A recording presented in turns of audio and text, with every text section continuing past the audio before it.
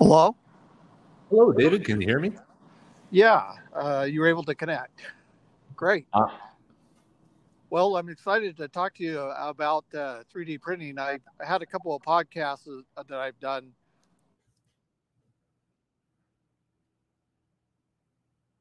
kind of get ready. And do you want to just take some time, introduce yourself, and tell about the 3D printing that you're doing? Sure. My name is Gabe Bentz. I'm a mechanical engineer with a background in robotics and product design.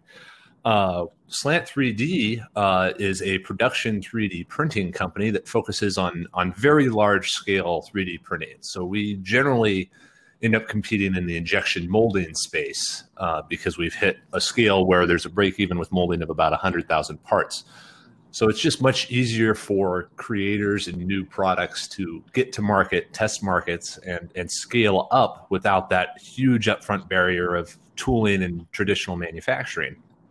Anymore, we're working even harder to push that number down so that not only so that a volume is not required to be economical.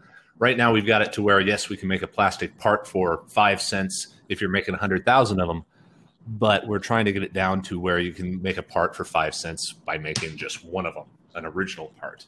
Then it becomes a really nifty digital manufacturing backend that makes manufacturing almost equivalent to app development, web development, programming, and software as far as the ability to iterate and long-term development.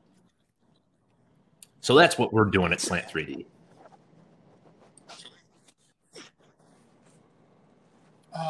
You said a lot in just that brief introduction. One I'd like to go back to is you were talking about the tooling, and that's traditionally when you did a tool or even did a die, um, that was a huge investment. I mean, you had to design the machines, or if the machine exists, then you had to have the specialized parts. Do you want to talk about kind of like how things were done traditionally and the costs associated with that versus Sure. the new approach to So 3D traditionally, printing? as recently as about 10, well, now and in general, if you want to make a part at scale, a plastic part, we'll stay focused on plastics here. You have to buy an injection mold or a die, as you mentioned, which are pre-machined parts that allow you to form that piece very reliably, consistently, and continuously at high scale. Those things are custom parts that have to be created and machined, which are exceptionally expensive in comparison to the rest of the part. When they're in operation, very often the pieces they produce are only a few cents per piece, but the tool itself is a few thousand, 10,000, sometimes hundreds of thousands of dollars. So it's just, and you have to purchase that tool before you ever even get your first part. And then if there's a mistake or customer feedback tells you a change needs to be made, you have to repurchase that tool all again.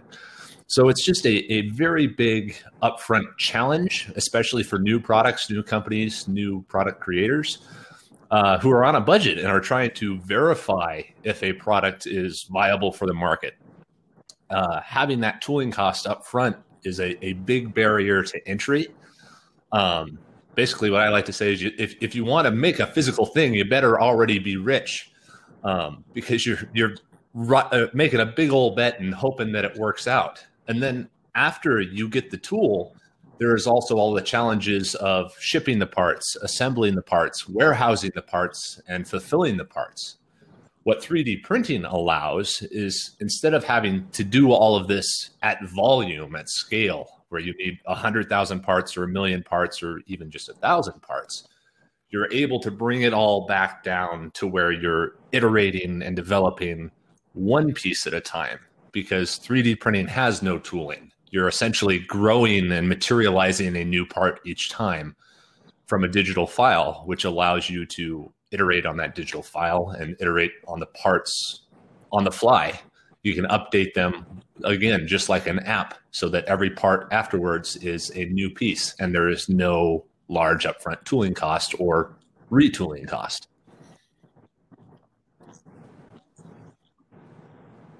Yeah, that's really interesting because um, how do you how do you want to explain how you go from computer aided design to the actual 3D printing and what that 3D in printing entails? Is it, what's the difference between an industrial 3D printing versus Sure. like a hobby? In the context of converting from a standard 3D model of some kind from a CAD program and going into allowing a 3D printer to create that model, there's a software in between that's generally called a slicer, but it kind of depends on what 3D printing process you're using. But we're going to use slicer here. And what it basically does is it cuts that 3D model into hundreds of individual layers, which are then converted into tool paths for the machine or layers for the machine that then follow. In our case, we use FFF 3D printing, which is, I like to say, a hot glue gun squirting out plastic. It's basically a traditional CNC machine, but it is depositing material in kind of a coil pattern to then grow the part. But you have other machines that use layers of powder. You have resin machines that harden layers of resin one at a time. And all of those have their advantages. In the context of an industrial machine versus like the desktop machine, that's really, again, dependent on the individual 3D printing process. We focus on FDM, FFF 3D printers at scale using hundreds of printers to produce hundreds of parts. That solves the speed problem for us. But industrial machines are generally considered faster on an individual machine basis, but they're also higher cost for that speed. So the differences are many and can vary in all kinds of different ways, but it really depends on the model of production that is being used. Large industrial 3D printers are basically the equivalent of a large industrial injection mold machine. They're big, expensive. There's only one of them, and they make a bunch of parts. We believe in the more distributed model where we use hundreds of machines that produce at the same rate, but is much more robust, much more flexible, and is able to produce finished parts much more quickly.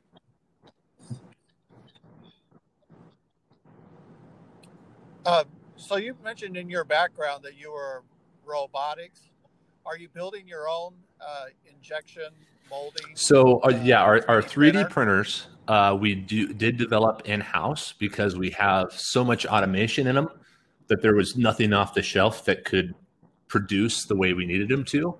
There's also just a problem in kind of the FDM 3D printing market where, since it's predominantly focused on consumer machines, a machine that someone would have in a garage, they're changing every 6 to 12 months.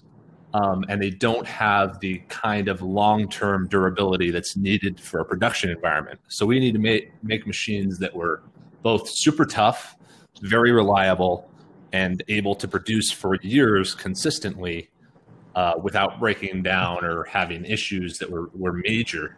So we had to develop them ourselves because that just didn't exist on the market because there's not really a market demand for it on the consumer side.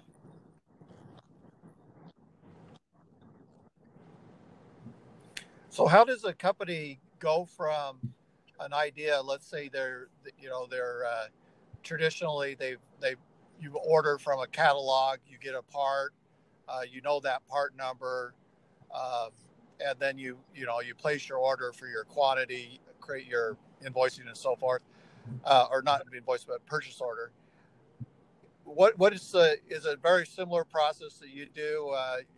You look at the computer aided design. Get the specifications from their engineers. You determine the material. You figure out your cost, and basically run it like an online catalog. Yes, very close, and we're getting more and more to that catalog component where, basically we just store the 3D models from an individual company, and then when either that company or their customers want the part, they order the part through the site, and we print and ship it to them. So that is a variation of it, but that's what we call print on demand. But in a larger scale production context, if somebody needs 100,000 pieces in 2 weeks, then it is almost the exact same process as injection molding. Yeah, they'll send us their specifications, their model. We'll go back and forth through sampling for a little bit, verifying that everything is up to snuff. and then we'll move into production and produce that bulk order. And that's kind of the traditional manufacturing model. But if they really want to take advantage of 3D printing, then yeah, they can basically just send us the file, and then when they need the part, they can order the part, and it's delivered within a day or two. That's kind of interesting because of the almost on-demand type of service where you would probably set up some sort of agreements, and then, but to be able to just on demand make a request for a set of parts, because maybe it's seasonal. There's certain types of the year that the demand for parts are higher. So therefore you don't have to carry the inventory until you actually. That's absolutely true. And that's a cost that many companies don't really recognize right now, which are the inventory and carrying costs, because they think, oh, well, we'll get a mold and we'll store these parts for 3 years or whatever it was. But if you think about a product like a dishwasher that has a useful life of 5 to 10 years, they have to store spare parts for that machine for 5 to 10 years, which means that the warehousing is exceptionally expensive. Whereas if you use 3D printed spare parts, you have no carrying cost whatsoever. You perfectly match the demand of the market. And yeah, the part only exists when it is absolutely needed. So it's much more efficient on the supply chain side of it all. That's really cool. That on demand has been popular in Asia. I'm starting to see more on demand in America as companies are trying to streamline and remove cost. And like you were expensive to carry that, so why not use that money somewhere else? And then when you need it, you just schedule your production, you make a call, and get your products, and then have it delivered. Yeah, absolutely. And we're trying to push that even just a little bit further. That process, yes, has been formalized in traditional manufacturing for a while, but we're trying to actually make it kind of consumer ready in the context of basically an app store for physical parts, basically, where if somebody anywhere in the world designed a widget, gadget, or product that could be 3D printed, they can just upload the model for free and basically put it into our production system. And then if anybody ever wants to order that physical product, they order the product and then we print and ship on demand. And then the designer gets a royalty from each one of those sales. So basically there is no cost to start manufacturing a product at scale in that way. We serve as the manufacturing backend the same way server farms serve as the backend for the internet serving up your web apps. So that's been a really exciting project to work on. It's called angled.io. So we're really pushing to make it feasible for anyone, anywhere to start manufacturing anything as easily as, you would publish a blog post. That was one of the things I was talking about in one of my previous podcasts about fabrication technology. And several years ago, there was an MIT professor named Grishenfeld. I don't know if you studied Grishenfeld, but he was kind of a forward thinker. And at MIT, he built a fabrication library or a lab, basically giving the students the ability to fabricate different types of parts. But then he got the idea that fabrication really was cost effective because he could reduce the cost of production.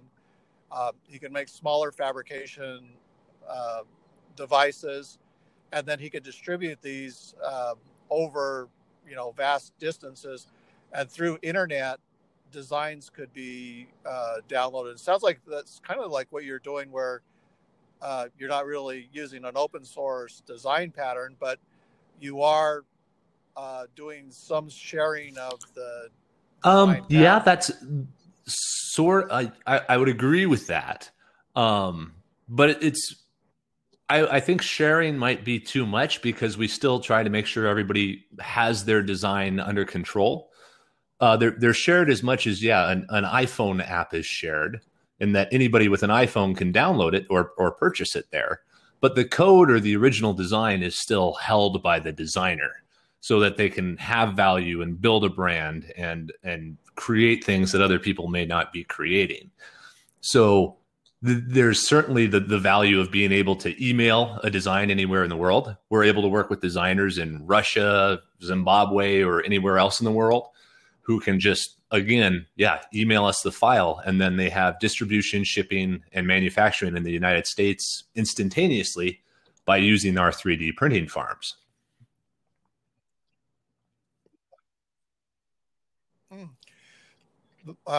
Real interesting.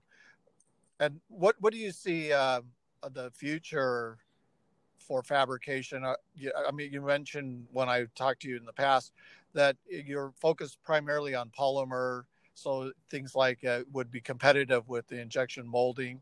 But what are some of the I guess scopes that you're kind of thinking about? So right now, the interesting question that is still being answered in the industry is, what is the correct way to scale this up? There's the model of the big hairy monster machine that can produce hundreds or thousands of parts, or 3D printed parts. That's basically an injection molding machine, just using the 3D printing process, versus the distributed model of using 3D printing farms, which we use. We're in the minority of that right now, because we're really the only large-scale 3D printing farm in the United States and even the world that's publicly known, that I'm aware of, with more than several hundred machines. But the two variations in those models are being figured out right now, and figuring out what the strengths and weaknesses of each one are. So we're interested to see how that hashes out, not only because it's relevant to our business, but just in general, because it is a business model change, not just a technology change. In the context of the technology itself, the industry has created almost all the technology that we can possibly stand right now. There's a lot of good ideas and a lot of ways of making a 3D printed part, which means that everything is terribly segmented. So there's a question of, again, kind of what the winning technologies are with the largest market capability. And it's indeterminate yet of whether that's a competitive question or a market acceptance technology question.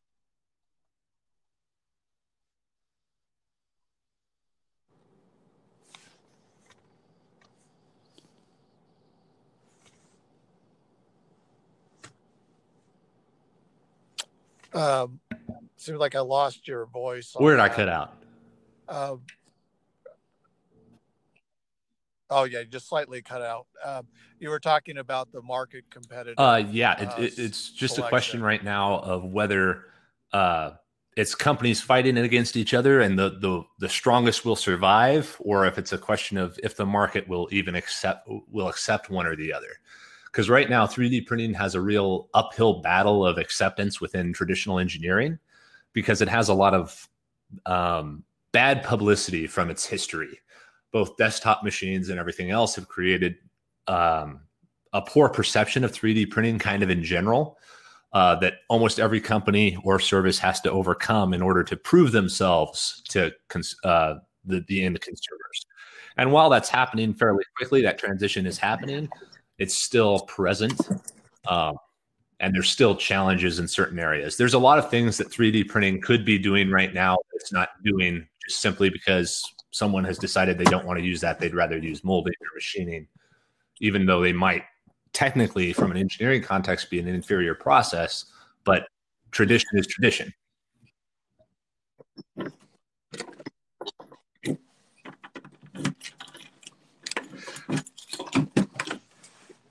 Well, I think that's definitely a challenge to getting entry, and you have to have a better product or a better way of doing things that companies acknowledge that value.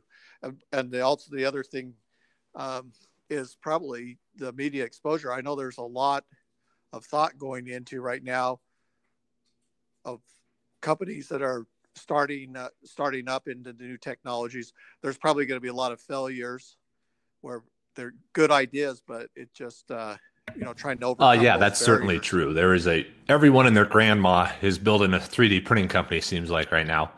Um, and yeah, there are interesting technologies, and we'll hit the point where, yeah, there'll be a kind of a mass culling here in the next 4 or 5 years again, very similar to what we had in 2015 through 2016 when it was at the height of the consumer market. But right now, 3D printing at least has a legitimate market to pursue. 3D printing is very viable for mass production or large scale production and mass production. I don't think very many people realize the actual scale that it has. Most people think of 3D printing and they'll think 100 parts, maybe 1,000 if you're making something small and expensive. But that's just not the case. Right now, you can produce hundreds of thousands of pieces that are the size of your fist, and it will be cheaper than using an injection mold. And then, of course, you have all the advantages of geometry control, complexity, and yes, the on-demand nature that saves you in carrying costs. But those parts of the business model and the business case aren't well understood very much right at the moment by the wider world.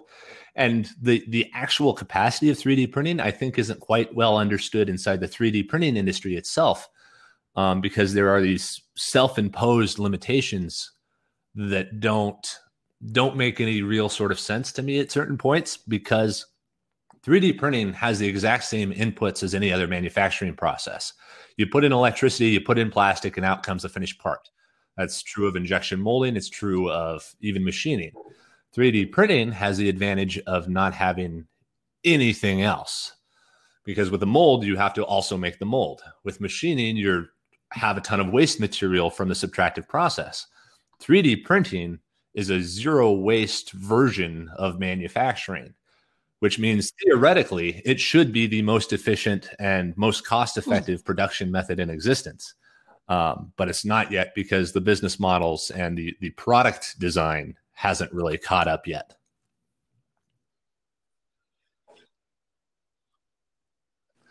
That is a good point. I never thought about the waste aspect to machining, but yeah, when you look at manufacturing, and there is a certain level of waste that's occurring, and you can pass that on to the customer. But if you could remove that waste, then theoretically, like you said, it would be a more efficient way of doing things. And that would by itself then should lower the cost, and that cost savings give you a competitive advantage at some point. Yeah, at some point. It seems like that the scalability, the efficiency in removing waste, the on-demand nature, I mean, it's all set to become like a popular way of doing things in the future. Just a matter of whether or not it's going to be accepted now, if the timing is right. What do you think in terms of timing? Is it sounds like you have scalability. So at this point, is the timing right to be introducing this new technology? Yeah, I wouldn't call it a new technology. I would think the new scalability that 3D printing has is new. HP Multi-Jet Fusion was only introduced in 2017.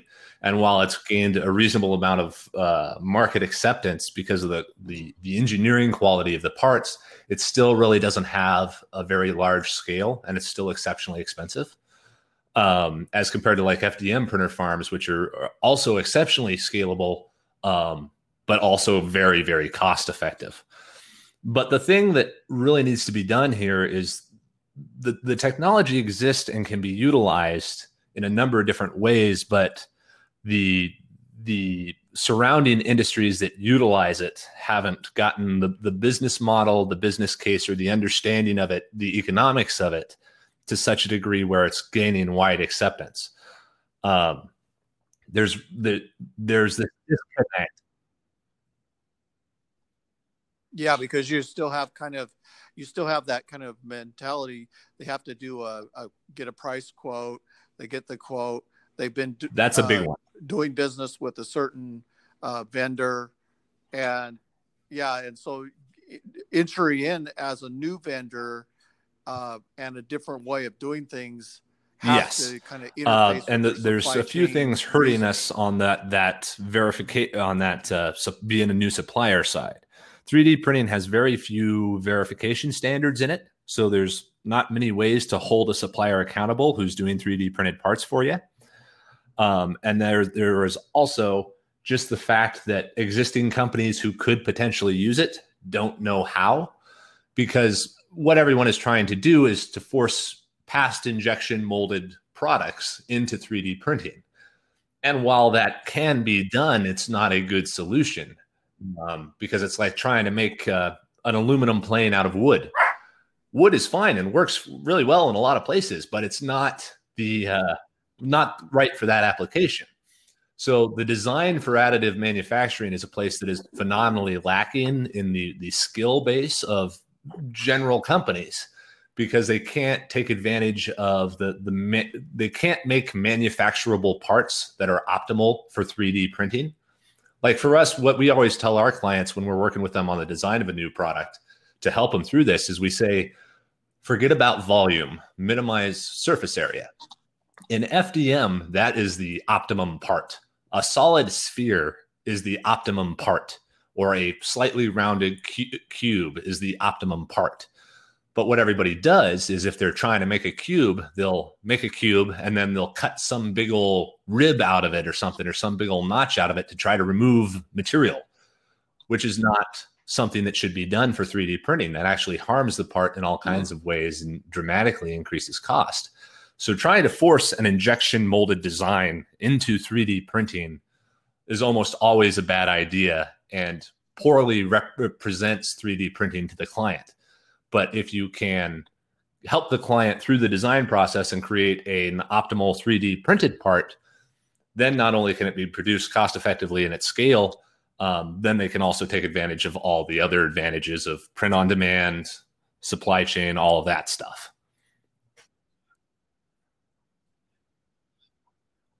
Yeah, and so I think you did point that out earlier in the conversation about this partnership in design, and now it makes more sense why you would go through the time and resource to partner, is because the design itself may lead to yes, absolutely. If at all possible, in our company, side. We have a full design team that is always working with clients to make sure that their parts are optimal.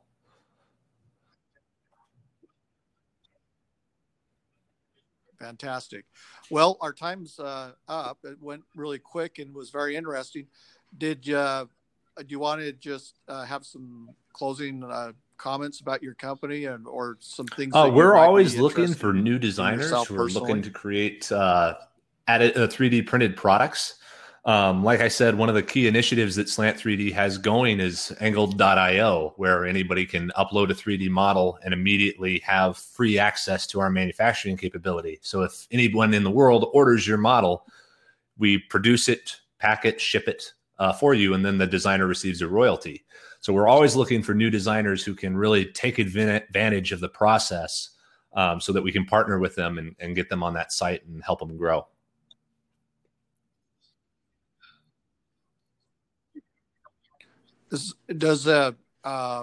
So do you don't have, like, let's say, like if it was a mom and pop shop and they had this idea of instead of maybe buying a press molding for, like, say a coral object that they kind of artsy put it together, and they give you a 3D object.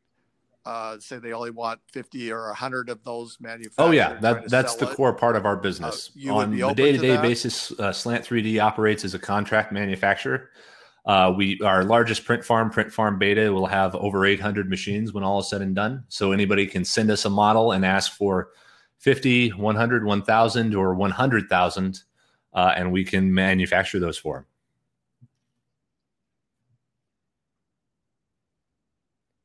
Fantastic. Well, thank you for joining me today, and was very insightful as you shared some of the challenges with 3D printing, barriers that you're facing, but also the opportunity side if well, thank you, Dave, for having me on. More popular in the future.